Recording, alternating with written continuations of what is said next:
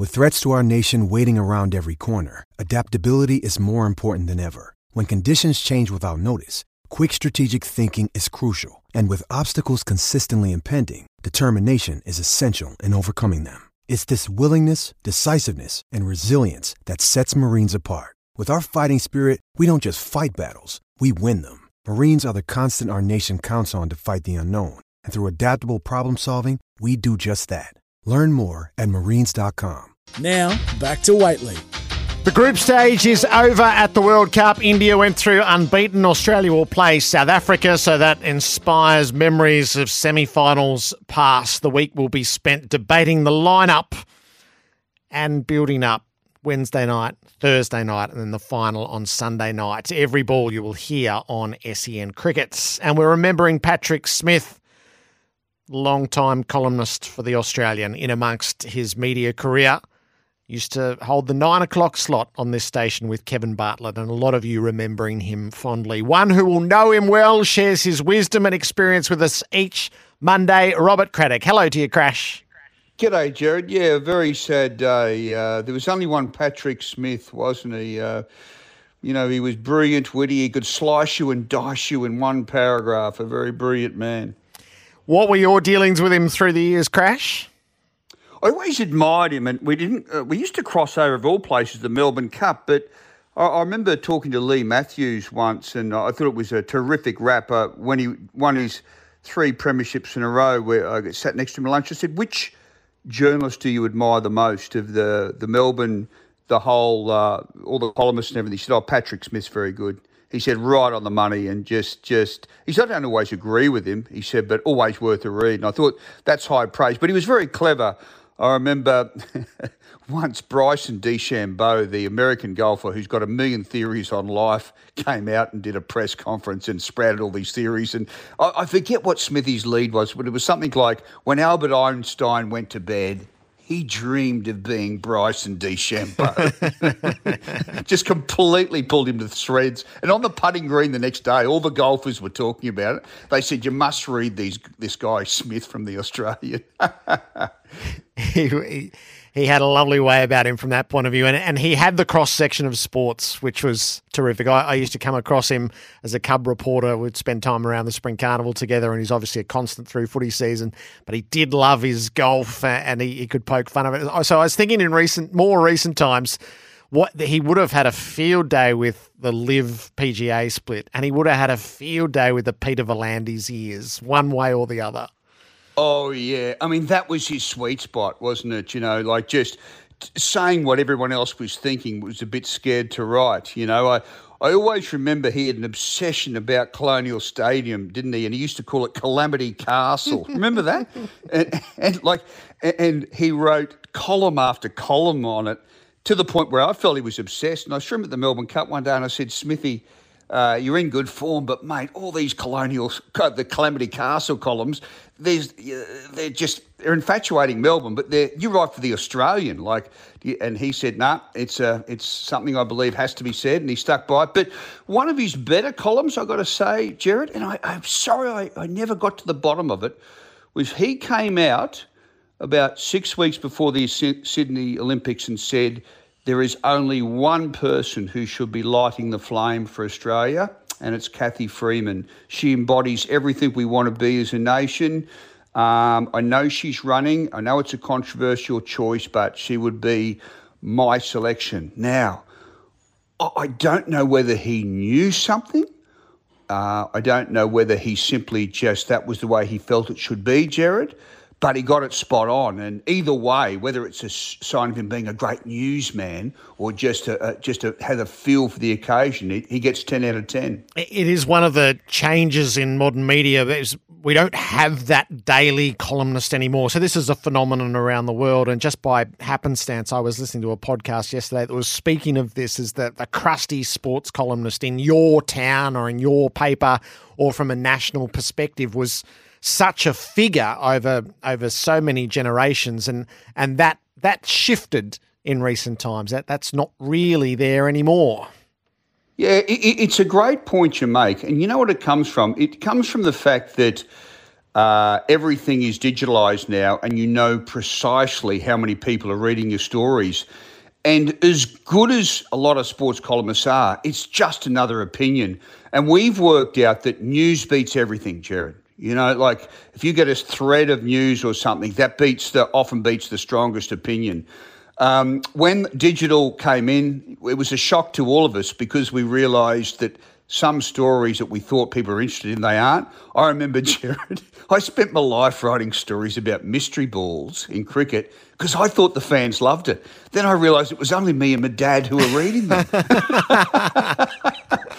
And he admitted late in life he used to doze off at them. So it was chastening. We had to adjust. And I still think, though, that, in the same way that Andrew Bolt still rates very well for the Herald Sun, there's still that place for the specialised sports columnist. And,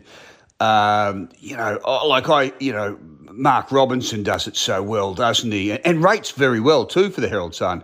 But you're right. They've been diminished over the years. Yeah, I must admit, I would rather read one of your columns than the latest news, just that sort of think piece, the provocative. But and the placement of Patrick, so it was the banner back page on the Australian every day. So that is old guard. That's old guard. What I loved about it was simply this. When before the Murdoch resources were combined in Melbourne, the Australian and the Herald Sun were actually opponents. And I know the Australian felt that even though the Herald Sun, who I sort of worked for, was stocked with a lot of AFL writers, like, say, 7 compared to just 2 on the Australian, if they had Patrick Smith in good form, that's all they needed to get people to pick up the Australian. Yeah. You know, because he had this devoted band of readers who just wanted to see what Smithy was angry about today.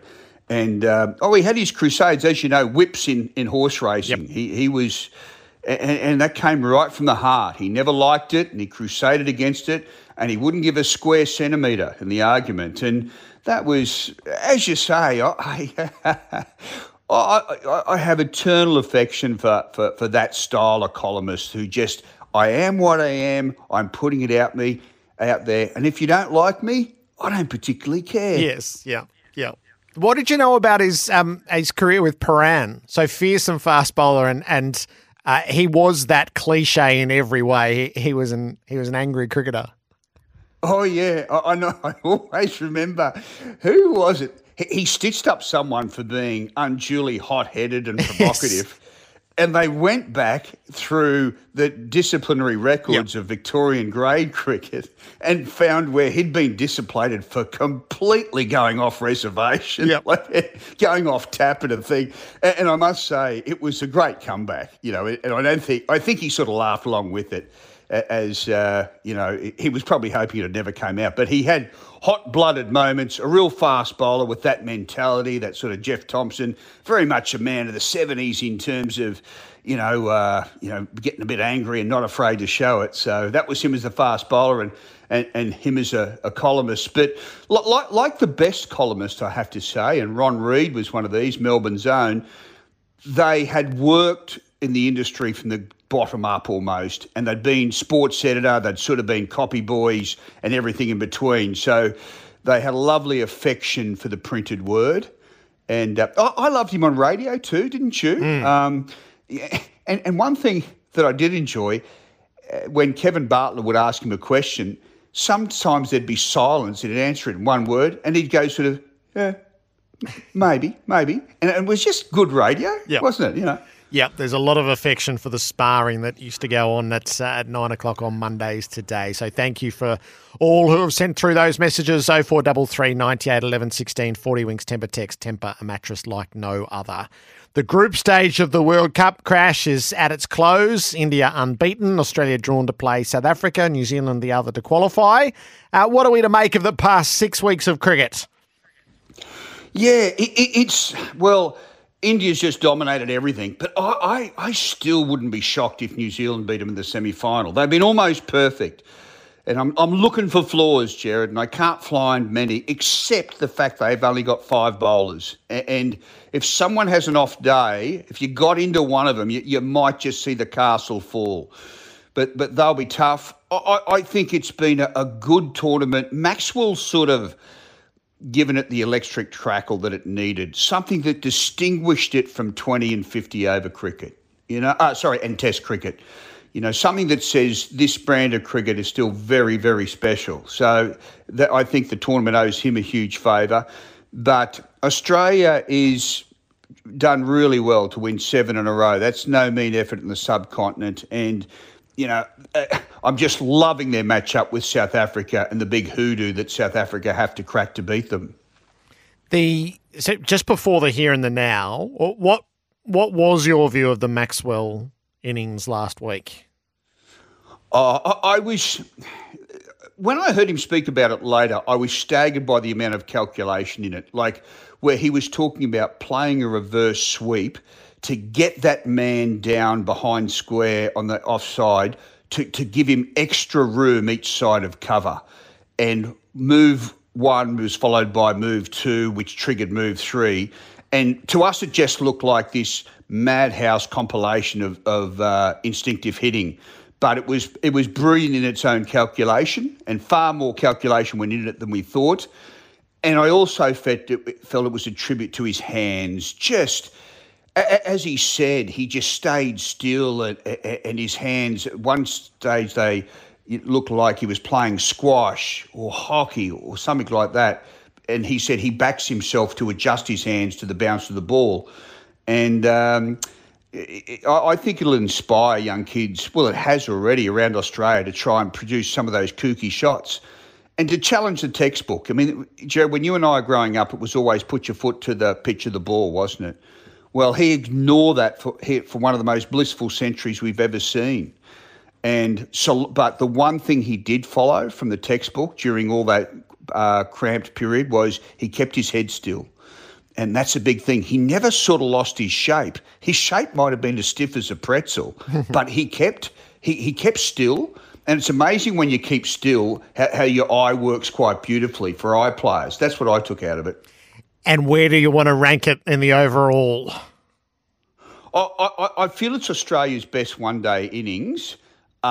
Is it the best from all nations? I'm not sure about that. My number 1 was Stephen Waugh's in a Super 6 game against South Africa in 1999, when he was told by Trevor Hones that if Australia gets eliminated today, you will lose the captaincy. We're moving on. And Australia was 3 for 50, chasing 270. Oh, it was there. It was an overcast day, at Headingley. It was Grimm and Donald and Pollock were bowling, and we weren't going to make 120. And he put together this magnificent century. And I just thought it was different to Maxwell's. Maxwell's was Afghanistan. This was South Africa under heavy clouds in England. And I just got Maxwell's past that one, Yep. So, Jared, I find when you're comparing great innings and great achievements, you often say you pick them apart by saying, what didn't they have? We all know they're great, but were they missing anything? And the only thing about Maxwell's innings that I can possibly poke a hole in was, yes, it was Afghanistan. They're bowling well, but it was Afghanistan. And secondly, it wasn't an elimination game like Waugh's was. Waugh would have been sacked as captain if he'd got out for a duck. Yes. He ended up winning the tournament. So that just pushes it up a cog for mine. But it was sublime. It was wonderful. It was. The wisdom and experience of Robert Craddock on a Monday. We're going to talk the nitty-gritty as Australia prepares for this semi-final against South Africa. Melbourne's weather becoming sunny at top of 19 for City Power, supplying power to homes in the CBD and inner suburbs. Now, back to Waitley. We are tapping the wisdom and experience of Robert Craddock this Monday. We will obsess all week around the Australian makeup for a semi-final against South Africa on Thursday night. Crash, what's the number 1 question to be answered? It's very simple, but very complex at the same time. Labuschagne or Stoinis, that's the issue. And I think that I'm slightly in favour of Labuschagne because just the theory, we say it every week, but heavy-duty tournaments are won by heavy-duty players. He's got an electric edge in the field to him, which I think would be missed if he wasn't there. And I feel that since 2019, Stoinis' batting has been pretty average, really.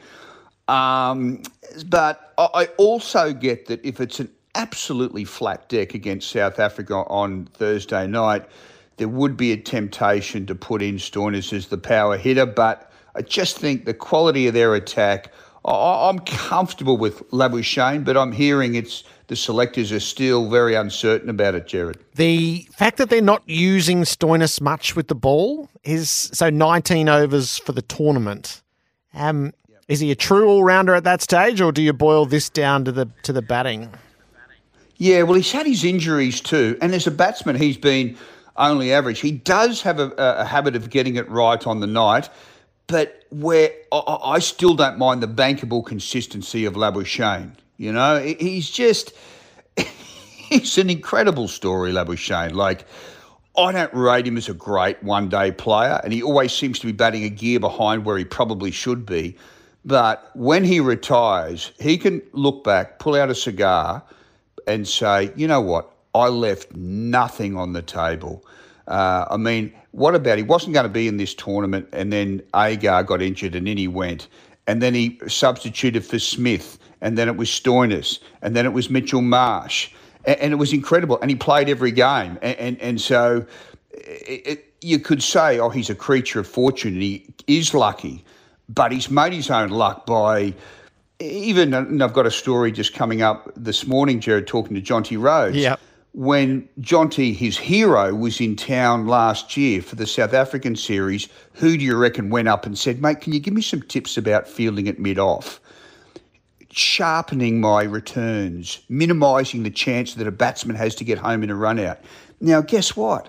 A year down the track, you know, that could save his whole World Cup future. Yeah, and he's had his Superman moment, so he's got his matching image with a run-out. Yeah, well, it is, and that was the image he had on his wall as a boy of Jonty Rhodes flying mid-air to dismiss Inzamam al-Haq at the Gabba in 1992 World Cup. And it was inspiring. I mean, Jonty inspired a whole generation of players to just let go in the field, have a crack, dive, but, you know, make an art form of it. And he was one of them. And he's always been that way. What's your main concern with Australia going in? Just that they struggle to get early wickets. Just even against the modest teams like Bangladesh and that, they seem to just... there's no fright factor with the new ball. And I'm not saying that there generally is in the subcontinent, but it's a dangerous time. You know, Jared, if Australia win the toss and bat and get away, I just can't see South Africa getting over this historical hoodoo of there's too much baggage there. Like, it's just, if Australia put 250 or on the board or something above that, good luck, South Africa. And I know people say, oh, that's not a big score in India. But given they've never won a 20-over World Cup or a 50-over World Cup, I'm dying for Australia to bat first and then just see the pressure cascading down the faces of the South African batsmen when they come in. You know how sport works. It's just so hard to chase when you've got a ball and chain of 30 years of sorrowful history dragging along behind you. What comes to mind for you in that litany of woe, Crash? Well, in South Africa, when Australia, they beat South Africa very narrowly in 1999 in the Super Sixes game and then drew with them and went through an extra run rate. I think that what comes to mind is just the pain of South Africa on that day of Hansi Cronje being unable to almost talk at the press conference. The Australians whooping it up in the Headingley dressing room, just being absolutely almost hysterical and loving every bit of it. But then guess what? A couple of years later, they arrived back there or 6 years or years later, arrived back there in a test match and had tough times. And they realised how thin the walls of the dressing room are. Yeah. And they thought, gosh, that would have just killed South Africa to hear us celebrating the way we were.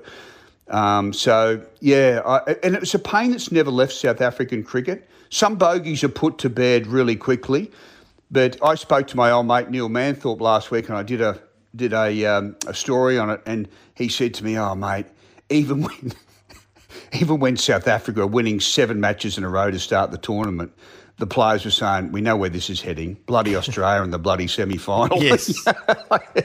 There was that, the Grim Reaper Yep. circulating in the shadows, just loitering and peeping at you from beneath the hood. That's how they felt. So they've got, it's such an interesting game because sport's all about mental matchups, and maybe they crack the curse. Maybe they do, but there's this sense of foreboding about it, I have to say, Jared. Why am I laughing? No, that's it. Legacy is so stitched into these things when you get to the semi-finals of a tournament. So what would it mean for Pat Cummins and his leadership of Australia? What do these 2 games mean to him?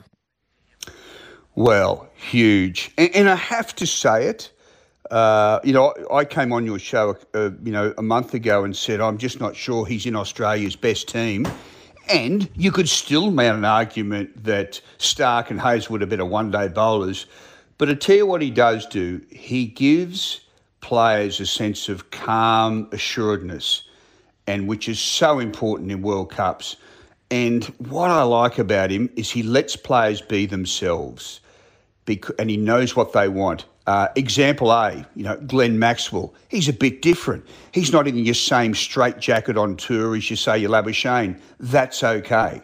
Travis Head, he's a bit different. He's out there, free-stroking sort of guy. We'll get out for nothing a few times in a row, but that's okay, Trav, be yourself. And the third one is Adam Zampa, top wicket taker for the tournament. But he's found this sort of calmness because Cummins just lets him be himself. When everyone else is playing golf, he wants to go to the Himalayas and just chill out and put these beautiful robes on and sip his coffee that he makes. Yeah. Fine, Adam, just be yourself. Great, very underrated skill of captaincy, Jared, letting players feel comfortable in their own skin. It's so interesting now that we reach this moment. These tournaments are funny. It takes you so long to get here, and then it's all over in 5 days. As you think about India's trajectory and the way they've totally dominated the tournament, now that finds right down Australia and South Africa with so much recent shared heritage of acrimony and controversy. And that's with the players in this group, never mind this historical overlays. That I do think the World Cup is still a great tournament. This has been, I think, a terrific format, but gosh, it's turbocharged now. Oh, it really is. When you think of Australia only lost 2 matches, and they're to the teams they now must beat. They lost to South Africa, lost to India. Now they've got to beat them. I mean, it's good. And we've just seen a Rugby World Cup. And, Jared, I don't want to keep piling on South Africa. I really don't. But I have to say this. The final little barb in the ribs for them is the fact they recently won the Rugby World Cup, South Africa, with a team who could win from anywhere. They won their last 3 matches by 1 point, the South African Rugby Union team. So they're the magicians. They can see a hat and they can pull out a rabbit, the South African Rugby Union team. So the cricket team are further weighed down by the fact that that's what they're the opposite. They can lose from anywhere in these big moments. But you're right. It has been a good tournament. It's a tournament the code needed, the 50-over game. It's a difficult sell between World Cups, the 50-over game. Yep. It really is. You felt it and I felt it. Players rested, captains not turning up for it, and players who you barely know representing Australia and whatever. It's a difficult sell, but this has been a good format. 10 teams, you play each other once, best 4 make it in. Really simple, and it's worked. Wisdom and experience of Robert Craddock on a Monday. We'll talk the legacy of Meg Lanning and her retirement announcement last week with Crash in a few moments' time. Here's Nathan in the newsroom. Nathan, thank you. When we were together on Thursday, we were listening to Meg Lanning step down as Australian captain and retire from international cricket. You go out there as a cricketer, I guess, and you just see the playing part, but they ride the emotions with you, and they've always been there to support me no matter what, and I'm very thankful for that. I'd like to thank all the teammates that I played with for Australia. It's been a privilege to play with all of you, and it's been an incredible journey, and I've loved every moment of playing for Australia, and I'll miss it, but it's time to go and see what else is out there and experience that, and I'm looking forward to seeing how that pans out. The plaudits have been suitably broad and heartfelt, like Meg Lanning's words were herself. Crash, what's the legacy of Meg Lanning's time as captain of Australia? Well, it's just that she saw the sport grow so much, and she was the captain of the ship when it went from girls rushing from jobs to play cricket to full-time professionalism, world domination. And, you know, there was a time there, a few mates of mine who are very good judges consider her the best captain in Australia, male or female, during her tenure. You know, she was outstanding. In a funny sort of way, Jared, she kept so much inside of Meg at press conferences. She was deliberately kept her emotions on a very solid sort of flat line. It was lovely in a way to see her just take the cork off the bottle in her she didn't do it by design, but to see her get a bit emotional in the last press conference, it was almost the crossing of the line from one life to the other. Retiring at 31, it's young. I have to say it. There's an air of mystery about it because she did miss the Ashes recently for unspecified reasons. Maybe it was as simple, and I know Pete Lawler said this to you, that she'd fallen out of just love with the passion needed to do it, you know, and you can't manufacture it. When it's gone, you can't be half-baked about it, particularly when you're as professional as she is. So maybe it just happens sometimes. And there's no law that says you have to be 34, 35. She was on the go from being a top-ranked sort of 16-year-old. So I know her international career went for 13 years, but she's been really eyeball deep in the system for about 15, 16 years. And that's, you know, Jared, one last thing. When you're a young captain, you're robbed of your childhood. Graham Smith said that in South Africa. He was a 22-year-old captain.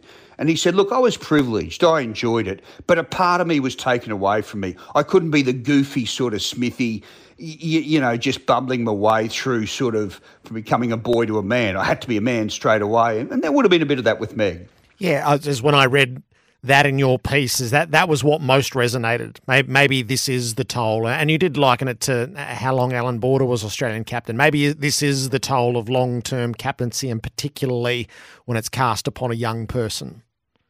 Yeah, well, Border always said when he retired, he said, I did it for 10. I swear you, the right length is 5.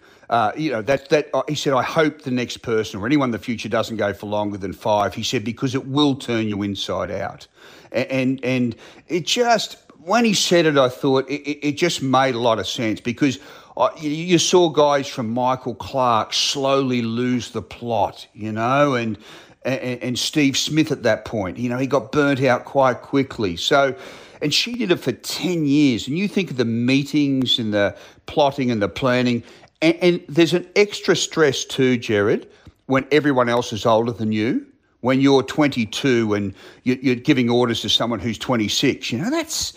But one thing I must say, beautiful batter too to watch. Yeah. Wow, her cut shot was a thing of beauty because it had so many subtle layers. You put 1, 2, 3 people in there saying, well, she's not getting through there. And guess what? With this little punch, you know, she found the fence. Like she was a beautiful player. Beautiful player, great captain, and all the plaudits are richly deserved. Robert Craddock on a Monday, his wisdom and experience. You can ping through your thoughts, 40 Winks temper text 0433 98 11 16. Get your unique bed match profile and find the right bed for you. 40 Winks, serious about sleep. This is Waitley for the all-new Hyundai Kona, imagined to be bold and Host Plus. Now, back to Waitley. Is there a temptation on your part to change the way that you play just for this one game? Yeah, there's always the temptation, but apart from chocolate, I'm pretty good at not giving in to temptations. A bit more of the philosophy of Ange Postecoglou. Being a manager, you're either under siege or it's coming. Spurs are now under siege. They are in the grip of injury. They've lost 2 in a row. One last week, obviously, we spoke about when they were down to 9 men. And then on the weekends, they gave up 2 goals in injury time after leading 1-0, goals against to Wolves in the 91st and the 97th minute. So the results are one thing, Crash, but just he has the English press just eating out of his hand with the way that he's able to express himself. Yeah, he has. And they like his honesty and cleverness and sort of, but pretty much sincerity. You know, that they get his message. And even last week when they lost, and he refused to bag the referees and said, "No, I'm not going down there." You know, he won some. There were some lovely columns written about how he's become the conscience of the competition, which is high praise for an Aussie manager, for crying out loud. Of course, they're down on troops now with their two best players sidelined till after Christmas.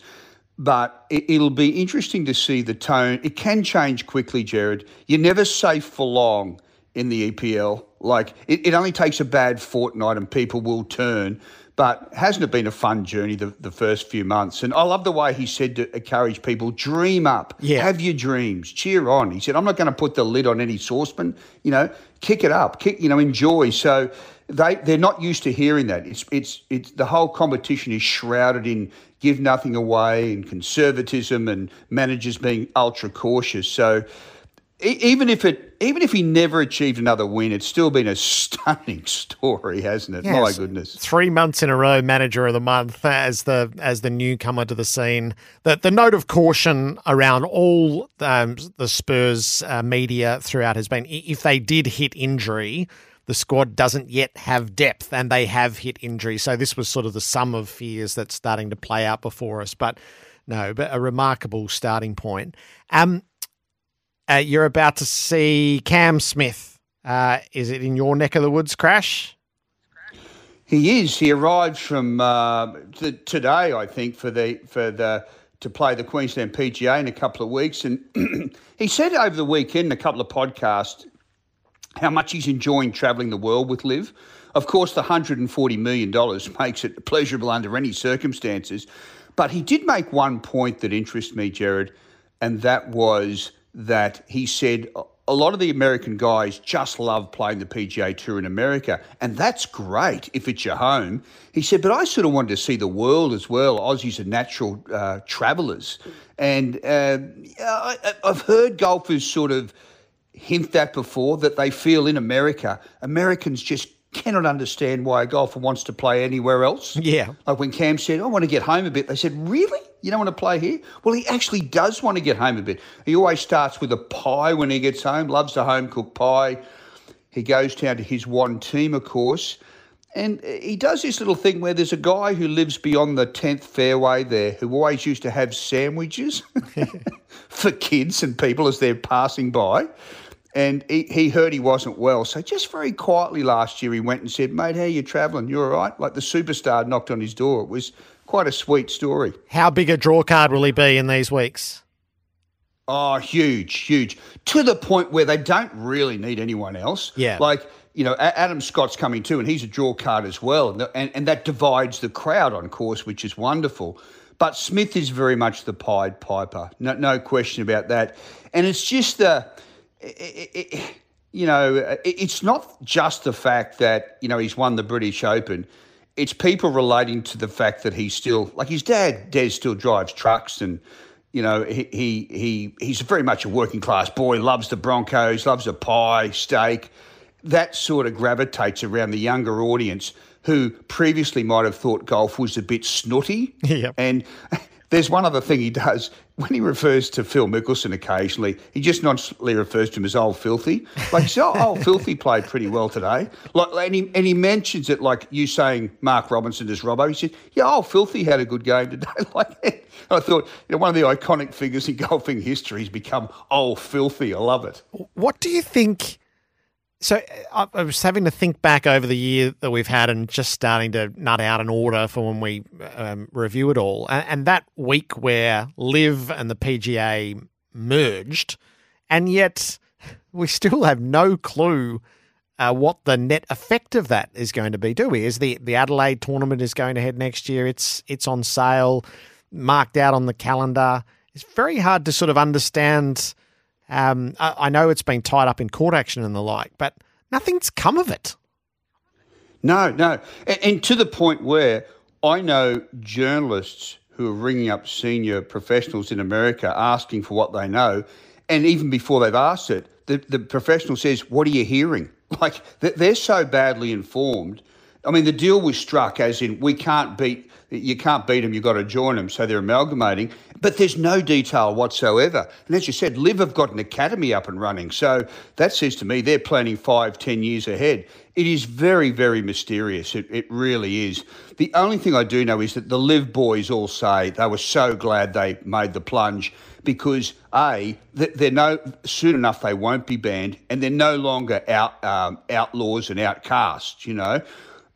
Sure, they're not in the world rankings, and that has taken its toll. But you've got to give up something. I mean, for goodness sakes, if you're being paid $100 million to join somewhere, you know, like you can't go whinging. Oh gosh, I'm not in the world rankings. Well, sorry, sunshine, but there has to be sacrifices. Crash, great to chat on a Monday in what is such an important week ahead of us. So, yes, enjoy it. By the time we talk next Monday, the final will have been played. Who will have played? Who's in the final in your book? Australia and New Zealand, to be a bit controversial. Yeah. And Australia to win in a last ball thriller, last over thriller with maybe a Maxwell 6. There you go, Jared. Hey, as Ange Postecoglou said, you're allowed to dream. Good stuff. Robert Craddock on a Monday. Brilliant. In the NFL that's been happening this morning, the Cowboys have thrashed the Giants 49-17. Catch every NFL game this season with Game Pass only on DAZN. Visit nfldazn.com/NFL. We'll tidy up and set you up with Midday Madness next.